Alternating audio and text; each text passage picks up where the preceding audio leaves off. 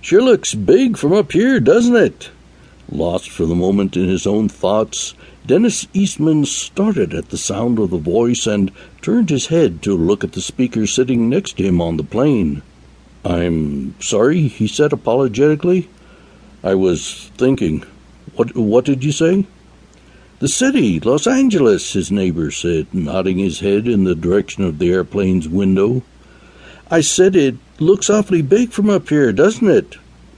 "Oh, yes, I guess it does," Dennis agreed without interest.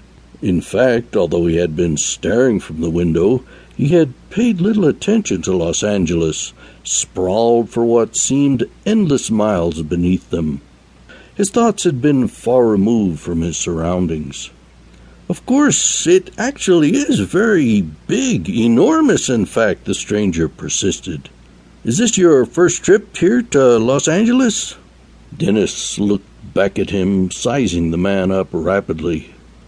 He was middle-aged, slightly plump, beginning to lose his hair, and he was definitely homosexual, which no doubt accounted for his attempts to establish a conversation, particularly now that they were nearing their mutual destination.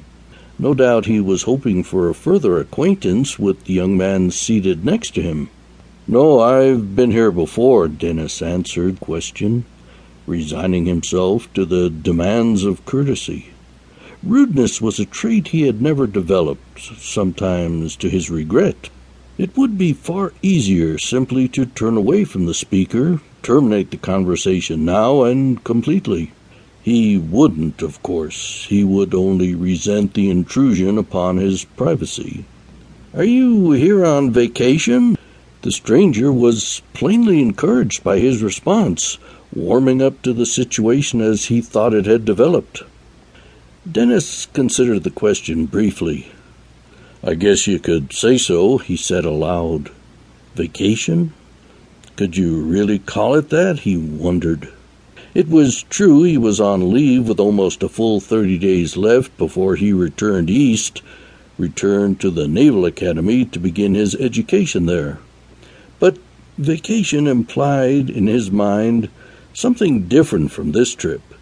It suggested an idle journey with little purpose beyond relaxation and enjoyment, and while he would surely experience some enjoyment while he was here, there was definitely a purpose to his trip, a purpose beyond pleasure that was of considerable importance to him, and that had occupied his thoughts for some time now, that had kept him staring out the plane's window, seeing nothing.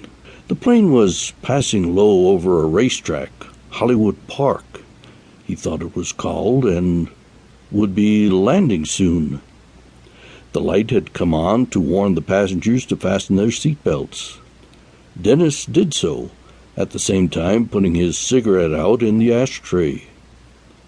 Just a few more minutes, only minutes, before he saw Link once more, before he came face to face with decisions that he should have long since made before he even set out on this trip.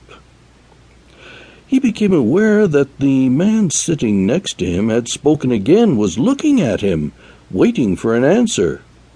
He thought back, trying to recall what the question might have been. "You are lost in the clouds, aren't you?" The man chuckled, ignoring the seatbelt sign. "I asked if I could give you a lift when we got in, or is someone meeting you?" "Thanks, but someone is meeting me," Dennis said. The stranger's disappointment was obvious, and for a moment or two his attempts at conversation faltered.